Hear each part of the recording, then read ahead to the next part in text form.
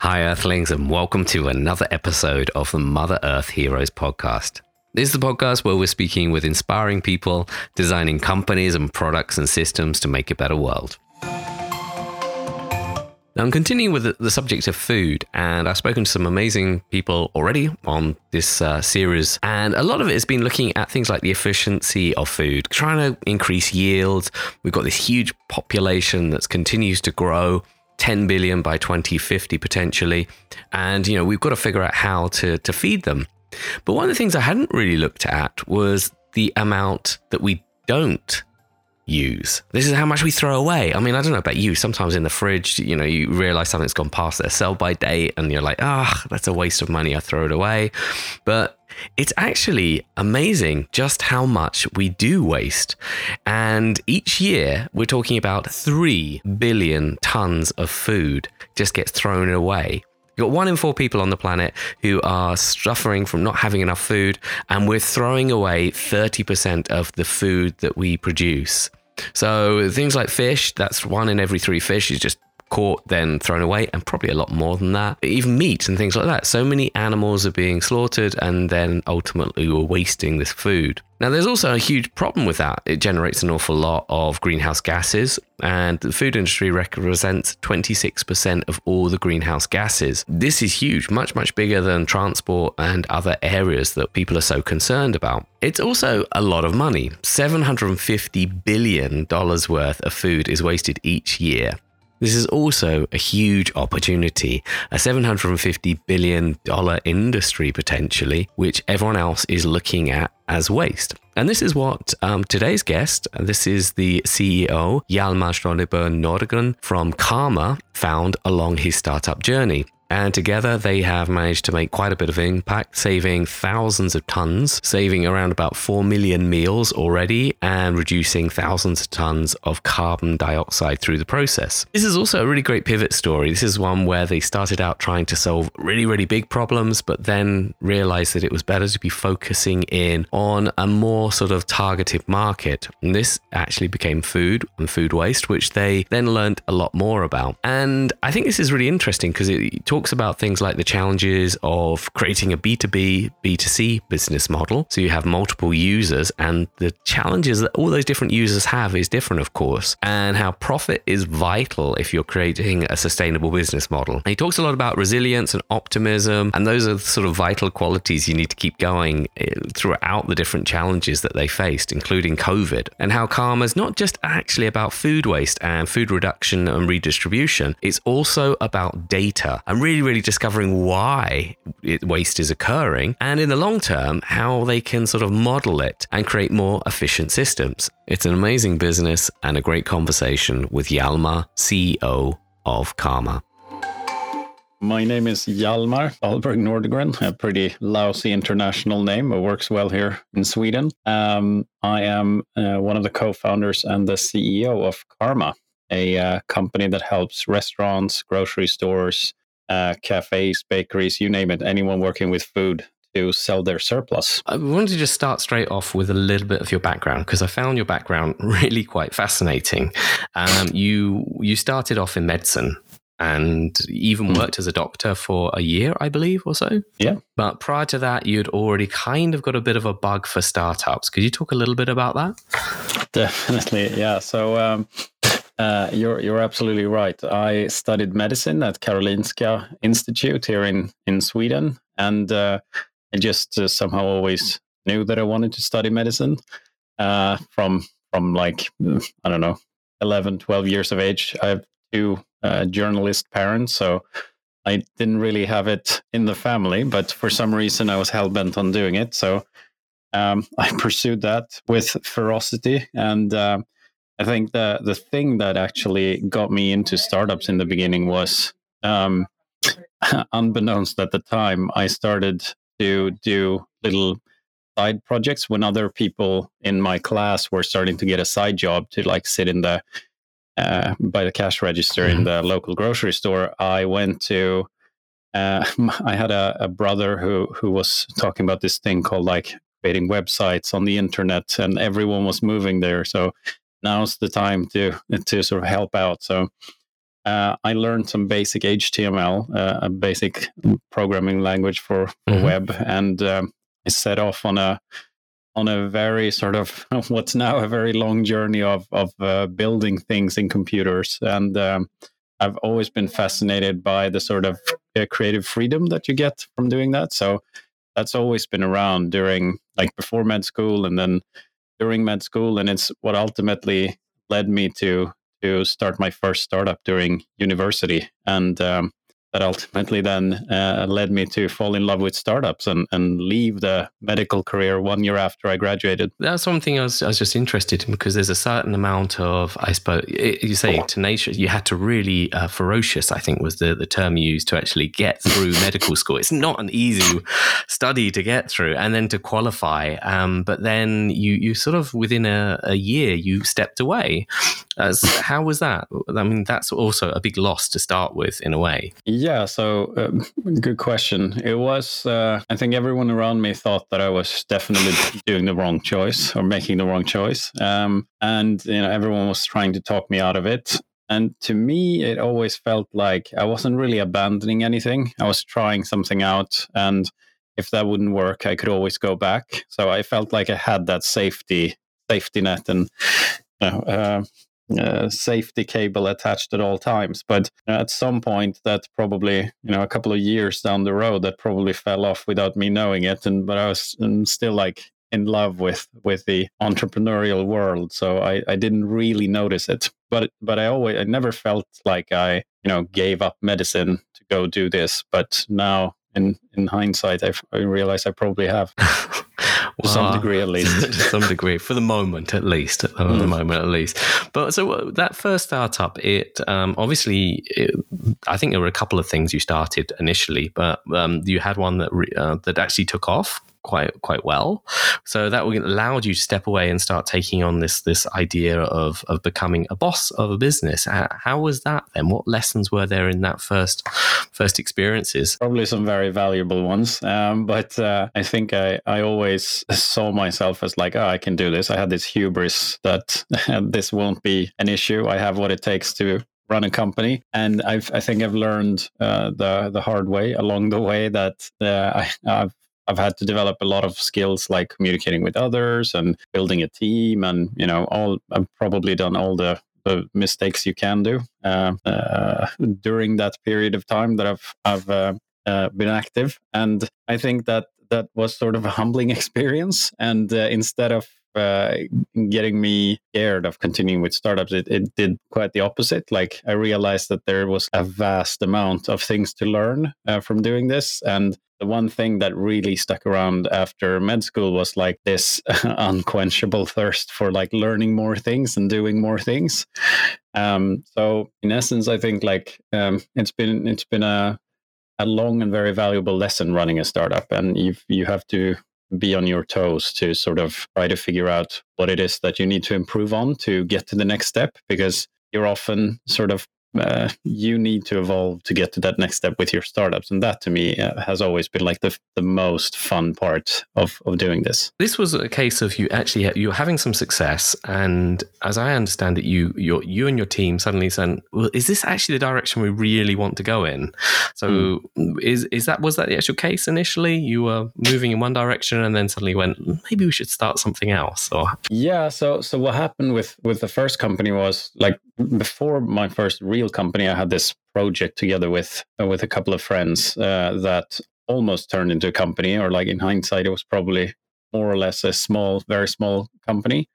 But that never really felt like a business. And then when we started this second venture, some of the people who had been joining for the first one, when we started the second one called Responster, we started to understand that there's so many things that we could have done better at our first try. So it was really fun to do it all over again and start over with like fresh eyes, but with the experience from the first one.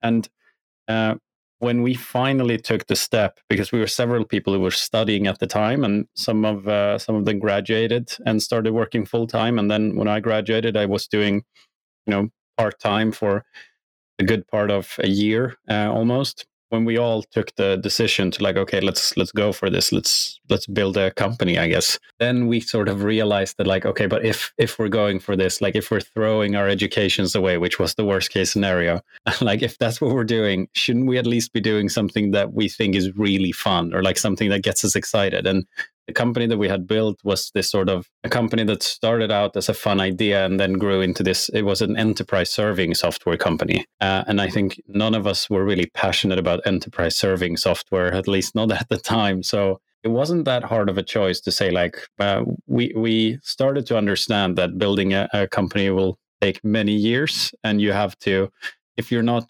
enjoying it from the start immensely, then I think you'll have a hard time motivating yourself along the ride. So that to us was sort of the defining moment. Yeah, I can imagine. So I think that is the realization that maybe you're enjoying the process, but not where you're going. So at this point, you had to sit down and say, okay, what do we want to do? And you set about looking at that. So what were the parameters? What did you actually sit down when you said, okay, let's try and start this company? What things were going to be? Because I also know that this is also a bit of a pivot story, I believe. Yeah, definitely. So I think we started off in the wrong end with this company. Again, like having talked to a lot of other founders over the last couple of years, I've realized that most people start in the wrong end, and that's not necessarily wrong in the long run. It's really difficult to have an idea that has this like magic product market fit before you've tried it with the market. So I think either you get there by having a lot of experience of like how to design a product to get it to market, or you learn it the hard way by designing something that doesn't have a good fit, and then you have to sort of adjust it together with the market. And we were definitely the latter there with Karma. We set out early on with the vision to build a company, and we wanted it to be like universally adopted. So it couldn't be, a Swedish problem that we were solving, or a very small one. We wanted to take on a big problem, and I think that too was sort of a mistake, if you will. We tried to do too much too fast. Instead of finding like 10 users who loved the product, we wanted to find 1,000 who thought it was okay. Yes. And we went for that, and that's exactly what we got. I think we got a couple of thousand users who downloaded our deal application that Karma was in the beginning, with all kinds of deals in it, because we realized that one universal parameter that we would have to fulfill if we wanted to build something nice is that we wanted to fulfill that when a user used our product, we wanted them to feel like they gained something, that there was value in there for them. And we realized that a good deal is sort of a universally appreciated value. If you make a good deal in Canada or Japan or wherever, like it's all the feeling is like mutually good everywhere. So hence why we started in a deal area, and then realized after a while that it's way too wide. The net we've cast is like, we're never going to get anyone to love this, because you can get a little bit of everything. It's not really perfect for anyone. So that's when we started to, and we were running out of funds from the first angel investor. So we were really sitting down at one point and saying, like, we either shut this company down or we find a small thing to solve. Yeah, I think this is quite a common thing. I think you start very broad, thinking this needs to be something very massive that we're going to tackle, but ultimately you need to have probably, as you said, a small group who are passionate about you. And then you had this deal platform with lots of deals on it. You started observing something on there. So this was sort of based on observations. I guess at this point you could have gone in many different directions, including just closing it down, but you didn't. You saw something within the users. What was that? We saw that, I think it was what we didn't see that was the biggest contributor to where we ended up. We didn't see anyone loving the use of Karma, and we didn't see anyone who could explain why they were really using it, except that they were curious to find out what they could do with it.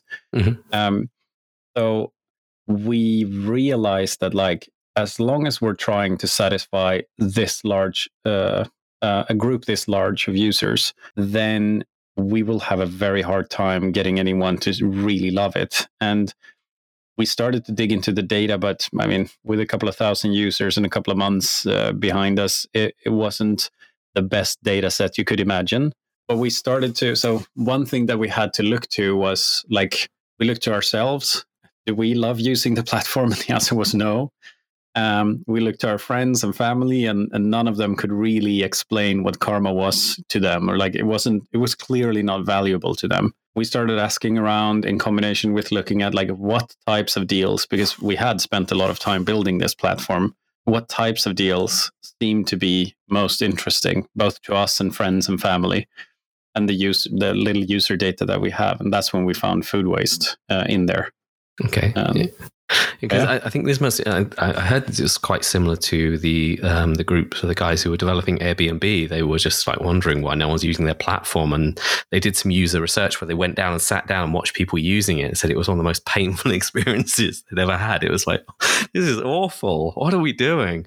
But so once you identified the sort of food thing, that's quite a difficult business model to sort of think about to a certain extent, because you're taking something that's considered waste and then valualizing it, which ideally should be a great thing, but it's not how society's traditionally seen food waste in that way. No, you're absolutely right about that. And I think most people were very skeptical how we were going to derive any value from food waste. I think that's exactly what was exciting to some of the early investors as well. When we sat down and talked to some of the more visionary investors, I know that they didn't know how we were going to do it, but they could clearly tell that like there's something there. Like nobody has done it yet, and it's either because it's the most useless area in the world to build a business on, or because it doesn't intuitively seem like there's value there. And when we started to crunch the numbers, unlike that there's $1 trillion of food waste being thrown away each year, and this is just the sort of garbage bin value of the food, just the volumes alone in a single city were so huge, and for a single restaurant, that it could actually move the needle for the business. The value creation that we proposed early on was we can actually make a difference for the one throwing away the food, and it's a quite significant difference. It can be anything from 1,000 euros to 25,000 euros a month, which for a small business is huge. It's massive. And it can mean like getting an extra employee or getting extra consumers through the door that came there to buy food waste, but they actually ended up buying more things. So the real value lies in sort of what can we do with the food waste beyond monetary value? Is it making people see new restaurants and making people engage with a community of climate changers? So I think that's the real value of fighting food waste. There are the statistics, I think, are completely alarming. There was I think on your site, it would be the food waste alone would account for the third largest CO2 emissions on the planet. Yeah, it's quite scary too. And I mean, there's no real plan for how to end this. So I think it's really about, we need to figure out how to make a circular economy around food. And the food system is incredibly complex and like well designed. And if you start to dig in, you can see like it's fantastic what's been built over the last 100 years. But it's like you're saying, we're in this state now where what took 100 years to build, we need to do the same amount of iterations on it in probably the next 10 years to build a food system that makes sense for the future. Back in 2015, it was 2015 or so when you were starting this, I believe. Yes, 2015. You were kind of approaching this, I think those were more the heady days where we're thinking of startups to sort of maximize value, and sustainability wasn't such a big deal. And it sounds a bit harsh, but it sounds like the business model, obviously you've got sustainability built into it, but was that your focus initially? Or was it more kind of like, let's see if we can increase the profitability for these restaurants and cafes and shops and all of that sort of market? It wasn't the initial route that we wanted to go because we couldn't really put a value on sustainability. So to us, when we started out, we saw that there was like a huge monetary value lost in food waste. And once we started to look into it, we sort of fell in love personally with the sustainability part. So to us, it was important. And to us, it started to make sense that like if we save a meal, we can both make money on it and save the planet. So that sort of became our mantra internally. I know that at some point the two became like equals once sustainability started to become this on the sort of world agenda, this important point that everyone needs to pitch in for us to solve this. And we realized that like, oh, we've sort of by accident created this way of being sustainable that's pretty effortless and where you're going to eat anyways. And now you can do it in a way that is actually beneficial for the planet. Very early on, we said that we need to make sure that we don't lose track of sustainability over revenue. The revenue always comes first for us because without that, we can't do anything sustainable. If we die as a company, then might as well been a great idea and nothing else. But we found out that it takes a lot of effort in order to keep sustainability front and center. But I'm happy to say that like 5 years in, we've really put in a lot of work to make sure that that's the case. Got to this stage now where you say, okay, we're going in with the restaurants and we're going to do this.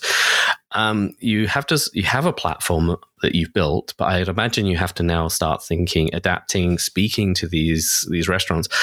I don't think of the restaurant business as being traditionally very tech savvy. And I have seen some of the business models, and waste is just built in there. So how did you sell that to the restaurant? How did you then start approaching and trying to bring that in? That's a very good question. It's actually one of the biggest challenges that we had was getting the restaurants to join in the early days. It was really, really difficult to get them to understand the value of this. And as you're saying, most of them just said like, oh, but we've always had food waste. Or the most common reply still today is like, we don't have any food waste, which is, I think we had to bring out the big guns in some of the meetings and say like, oh, do you have trash cans then? Like, are you one of those that have like solved the problem? Because then we really want to understand how you did it, because there's $1 trillion worth of waste that hasn't been solved. But it was super challenging. So I think what we did was really just go all in and wine and dine some of the best restaurants that we could think of in Stockholm here in Sweden. And we just said that like, if we can get our top favorite restaurants on board, then that will be enough to convince, the other restaurants to like, oh, are they on your platform? Then yeah, we want to be there too. And that tactic actually worked really well. A bit lucky. And like we were very glad to see when it started to ease up a little bit so we could get in with more restaurants quicker.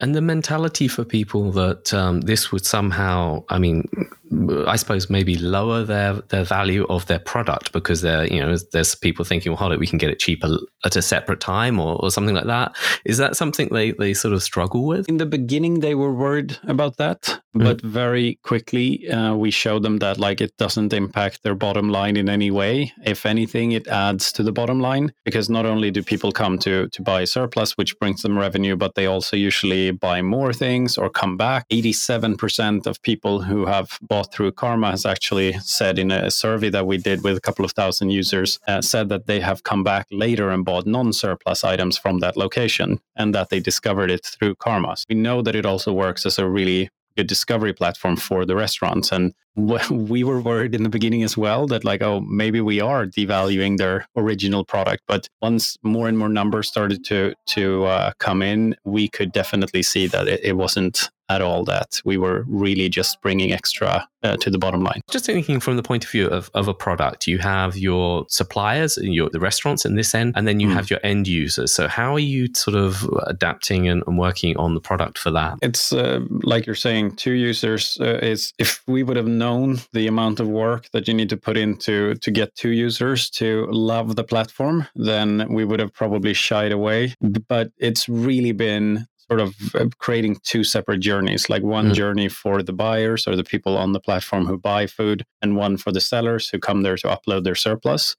And to us, that's really been, in the beginning, I think we just assumed that, oh, one of them is going to be complicated and the other one will just sort of work out. But we've realized that there's such a different sort of tactic to get buyers or sellers on the platform. So we've really had to put in a lot of time and effort to develop those 2 separate funnels and understand each sub-segment of those groups as well. Like some people are there for the environment, others are there for making a great deal, eating food for less. Yeah, it's been a 5-year-long journey that I feel is not over at all. But we're discovering new things every month about who our users really are and how they interact with the platform. So it's really exciting. So that is kind of interesting. I mean, because there's two different ones there, because your users from the business side of thing has also expanded. That's changed. How has that shifted over the time? Because you started off with very much a restaurant-driven business model, I believe, but gradually you've increased it to more supermarkets and other chains. Yeah, that's true. So we've gone from being a restaurant-centered one to supermarkets, and in between there was bakeries and cafes and grab and go places. So we really designed the platform early on to work for à la minute prepared food, and then we realized grab and go might be an even better segment because they continually overproduce on purpose to always have fully stocked shelves. And then we got contacted actually by one of the largest grocery stores here in Sweden, who said that we've heard about Karma, which was one of the first incoming calls we were getting. And they said we have tons of surplus and we would love to work with you. And we had no idea how that was going to be received. And I remember a very stressful morning when we sort of activated the grocery store category, and the app was flooded with milk and butter and stuff that we were oh God, we're destroying our own value proposition here. But apparently that was super interesting for end users, and it just opened up a different use case. So people would use it to get lunch, and as long as they could filter away the groceries in the app, they were able to go in at a different time when they were grocery planning, and they could see what's available in Karma. Yeah, they would actually design their meals around that. So it was really exciting. Not without its worrying nights, but it definitely turned out well in the end. And even including a fridge now, I saw on your website. Yeah, it's an innovation. I'd love to hear a little bit about that. That was actually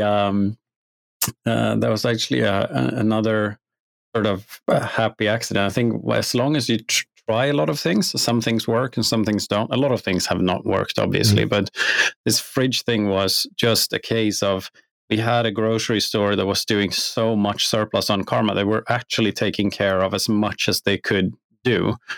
And they said that we are now out competing the deli counter because they're putting the Karma items in the deli counter, and we're now fish and meat had to move aside for surplus. And they asked, what can we do? Because we're now also every second customer that came to the deli counter was there to pick up Karma things. I don't remember exactly how we started, but someone introduced me to a woman at Electrolux who was such a sort of good partner in this, because I just we took a coffee one day and I mentioned this to her.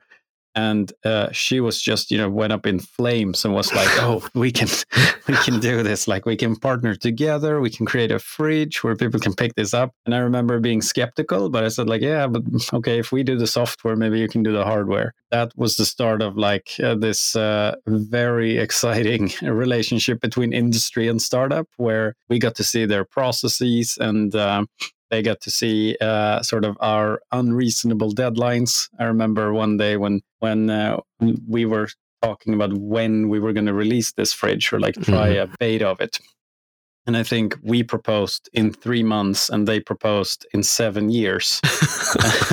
There was no ill intention. I think it was just if you look at the average time from idea to a fridge being sold in a market, I don't know if that's the case, or if it was just because it was a small batch, but it was a really, a clash of cultures in a really good way. We learned a ton from them and their way of working. And I hope that we could teach them how to be overly optimistic on timelines. I think that's That's at least what we were told. Yeah, no, it's amazing. We once did a design sprint with a car coolant manufacturer, and the design sprint was based on how might we reduce our product to market deadline from anything less than 8 years. Just like just anything less than 8 years would be great. So you realize when you work in these bigger companies, and the size of things and the scale of projects is very different, which is also something you've experienced. I said several stages, I'd imagine, is that scale. You start small, and then you get some more funding on board, and then the team gets bigger, and with that comes new problems, I'd imagine. Yeah, definitely. And I mean, it's still early days for us, given where our ambitions lie. But we've been through several stages. I think one of the most infamous gaps is like when you go from a family stage of being like 10 to 15 people tops to more of a business stage where you have to stop focusing on like it becomes almost impossible, I'd say, to have these like personal relationships that's deep with everyone. And instead you have to get these like new working relationships. And to some people that's really difficult, I think, to leave the family stage and go into the business stage, because all of a sudden you're like, but we used to do it this way for like the past year and a half. How come we're doing it this way now? So yeah, it's been challenging. As I understand it, you're scaling up within Sweden, but then you've opened up new markets, which was I think the UK and France. That is another sort of challenge. I mean, it's not like you're in, say, the States, where I'd imagine scaling from one state to another state and gradually rolling it out doesn't have that many cultural differences. How has it been? Does it work that way in Europe? I honestly don't know what state-to-state expansion in the US would look like. Maybe there is sort of cultural things, but what I can say, could be. What I can say is that like going from Sweden to the UK was a big step.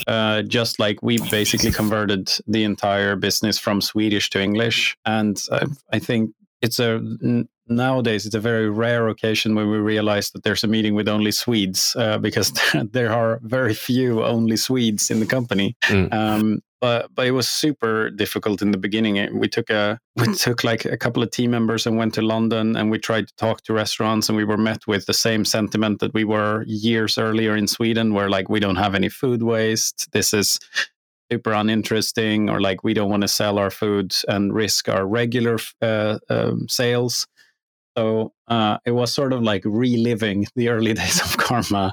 But again, super helpful. And given that we knew that we got past it in Sweden, we knew that we just had to be persistent. After a while, I think we broke through, and we started to get the same sort of curves and growth and traction in the UK. And then we started the same thing in Paris, and we expanded to Brighton and Toulouse. And yeah, it's just been, it was kind of crazy just before COVID struck. And then obviously we had to pull the brakes on a lot of the expansion stuff just to make sure that we were doing it in a responsible way. And that's obviously must have been a big shift in the business model, almost, well, maybe not overnight, but within a series of weeks, that a lot of the restaurants were no longer able to open. And how does that affected Karma? I think we lost about 60% of our revenue from one week to the other. And I mean, for us, that's one thing. Of course, we're funded by venture capital. We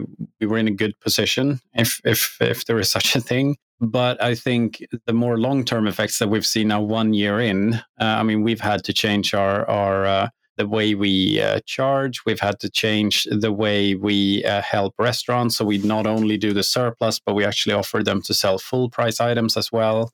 Everything to sort of try to be a crotchet for the industry while we get through this part. Or a lot of businesses sort of applied that they really needed all the cash, and we had to give up some revenue to make sure that they stayed afloat. And I think that was also a moment where we sat down and said, like, okay, we need the revenue, they need the revenue. What do we do here? And we sort of realized that, well, if we're coming out on the other side at some point, then we don't want to be remembered as the ones who sort of, grabbed all the money and ran. So we definitely said that, okay, let's help the industry and we'll solve it with our owners and shareholders. And we managed to do it. So I'm really proud of the team for pulling through during these times. I mean, we went from basically having double digits growth every single month and, celebrating with the team every day to like just seeing business after business shut their doors and, close down storefronts and really having a tough time. So yeah, I think the biggest win has been sort of the team spirit that remains after this really tough time. I think if we have anything to take away from COVID, it will be our resilience, the fact that we're still there and we kept. Yeah, exactly. I think that's one of your things, isn't it? Resilience. I think something you've certainly talked about. I think in the past, and that keeping going is one of the things that just is most important for startups, really. Yeah, absolutely. I mean, if you never give up, you can never fail, right? I mean, yeah. you can fail for the moment, but if you keep going, you can always turn that around. So I'm a huge believer in just like powering through tough times. And so far, we've been through several tough times, and we've powered through each and every one of them. And I'll be damned if COVID was going to be the one thing that sort of toppled the company or put us in a situation where we gave up. And that's sort of our new mantra. If we have any, and then we hear that a lot in the team chats. That's good. I think that's a great feeling when you realize that you can just, whatever happens, we're going to keep going. But one of the things that I also was saying that is the business is sort of shifting perhaps a little over time as you've gathered more and more data on the food waste. And I think I read somewhere about you saying that actually, if there is a threat of you going out of business, it's yourself, that you've become so good at getting rid of food waste that, you've killed your own business model. You'd like to talk about that? I mean, that would be a fantastic scenario, because if that day comes, then that means we've solved the problem we set out to solve, which is, I would say it's unlikely that, I mean, not only that one person or one organization can do it, but just even if everyone bands together to try and solve it, then it's still a massively difficult problem to solve. But yeah, I think that we want to outcompete ourselves, because right now we are benefiting from surplus. And I think that is something that we would like to build the new world of food where we're benefiting from preventing surplus. That's the business model that we've been pursuing from day one, but realized very early on that as soon as we set out to solve food waste, if you will, we knew that like preventing it is the way to go, not living off of it. That prevention is not going to happen overnight. That prevention is a massive shift in how we sort of interact with food in our daily lives. And I think the company who cracks that is going to have sort of the future of food in their hands. So we want to be that company. And that's why we've been pursuing this data play where we know so much about food waste and why it occurs and how it occurs and where it occurs and for what reason. So we've actually started to build out a lot of predictive analysis where we can help businesses know in advance if they're going to produce more or less food waste in the upcoming week. And I mean, preventing food waste is 10 times as valuable for the businesses as producing it and reselling it. So there's a huge win. Actually advising then, sort of a slight shift in effect in being able to be part of the inventory system within, and say, for instance, a restaurant, help them to, as I see a shift slightly there where it's almost like a different, still solving the same problem, but you're no longer just serving the restaurants, helping them to get users to purchase their waste, but you're also helping them to reduce it. Yeah, that's a way of us doing that. We're exploring several avenues for how we can be part of the reduced production overall. In many cases, it's actually necessary for the restaurant or the food business to overproduce or overstock, and then we can be part of making sure that we do that at a minimum. So we don't, if we can reduce even by 1% the overstocking for a grocery store, then that means tons of revenue for them and tons of less food waste for the world. So it's we're going at it like 1% at a time. I don't think you won't be seeing tomorrow that we solved it and there will be empty shelves exactly at the end of the day when someone grabs the last cheese in the grocery store and it's like, we did it. Yeah. But yeah, one cheese at a time and one sort of meal at a time, I think we can get closer to zero. And also, so this education part is also a part of it. I think the consumer on the other end of it is also becoming more aware of food waste. And I know recently you were actually invited to a summit with Obama to talk about things like that.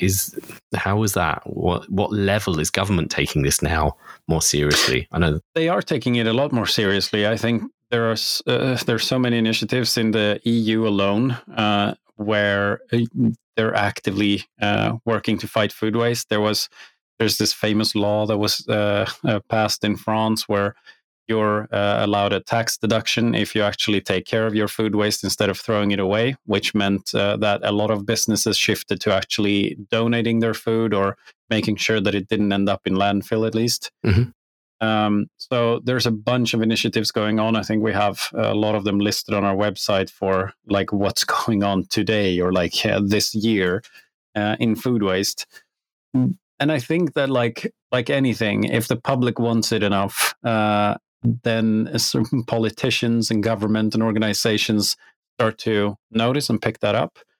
So there's definitely like the conversation around food waste and has been very tightly linked with the environment. And that conversation has skyrocketed in the last just 5 years. So I think it's gone from sort of a dark corner of the mind of people to being much more front and center. And just the fact that, we were super honored to have Obama recognize Karma as a business and what we're doing. And that was sort of also a confidence boost for us that like we are doing something that is meaningful, because this is not just, us in our own little bubble saying that food waste is the most important thing. It's globally recognized as one of the problems we need to solve. So yeah, it meant a lot to us. At least. So just sort of wrapping up a little bit now, but where do you see it going? Where would you like to be in 10 years? Let's sort of give it a long shot there. I'd like to be on the trajectory that we set out a couple of years back and that we're currently on, to be the gold standard when it comes to reducing food waste across the food value chain. That's for the sellers, obviously, or the ones selling the food. And for people using Karma, we want to be effortless sustainability, really. We want to ignite and incite the sort of climate movement in a way that isn't painful or onerous or time consuming, because there's a billion things you could do to save the world. But let's be honest, like you'd probably rather learn that new language that you want to learn, or watch a great movie on Netflix. So I think it's our responsibility to also give the users an effortless way to be sustainable. So if we can do those two and continue to do those two more and more well over the next couple of years, then I'm the happiest man in the world. Just knowing what you do now and how having that much more information than when you started, how do you feel about the future? I mean, optimistic, or how is that for you? That's a good question. I'm a relentless optimist, so I think there's definitely ways we can solve the problems that are upon us now. I'm not at all the doom and gloom kind of person. So I'm very optimistic for the future. I'm optimistic for food waste. I think there's so many people willing to do exactly what it takes to solve the problem. So I think we'll figure it out. I'm no doubt. Well, it sounds like you're on the right way. So thank you so much for taking this time. And I'm really, really excited. And I only have one last question, which is, when are you opening in Berlin? I have an answer, but it's a secret answer. So I can't tell you.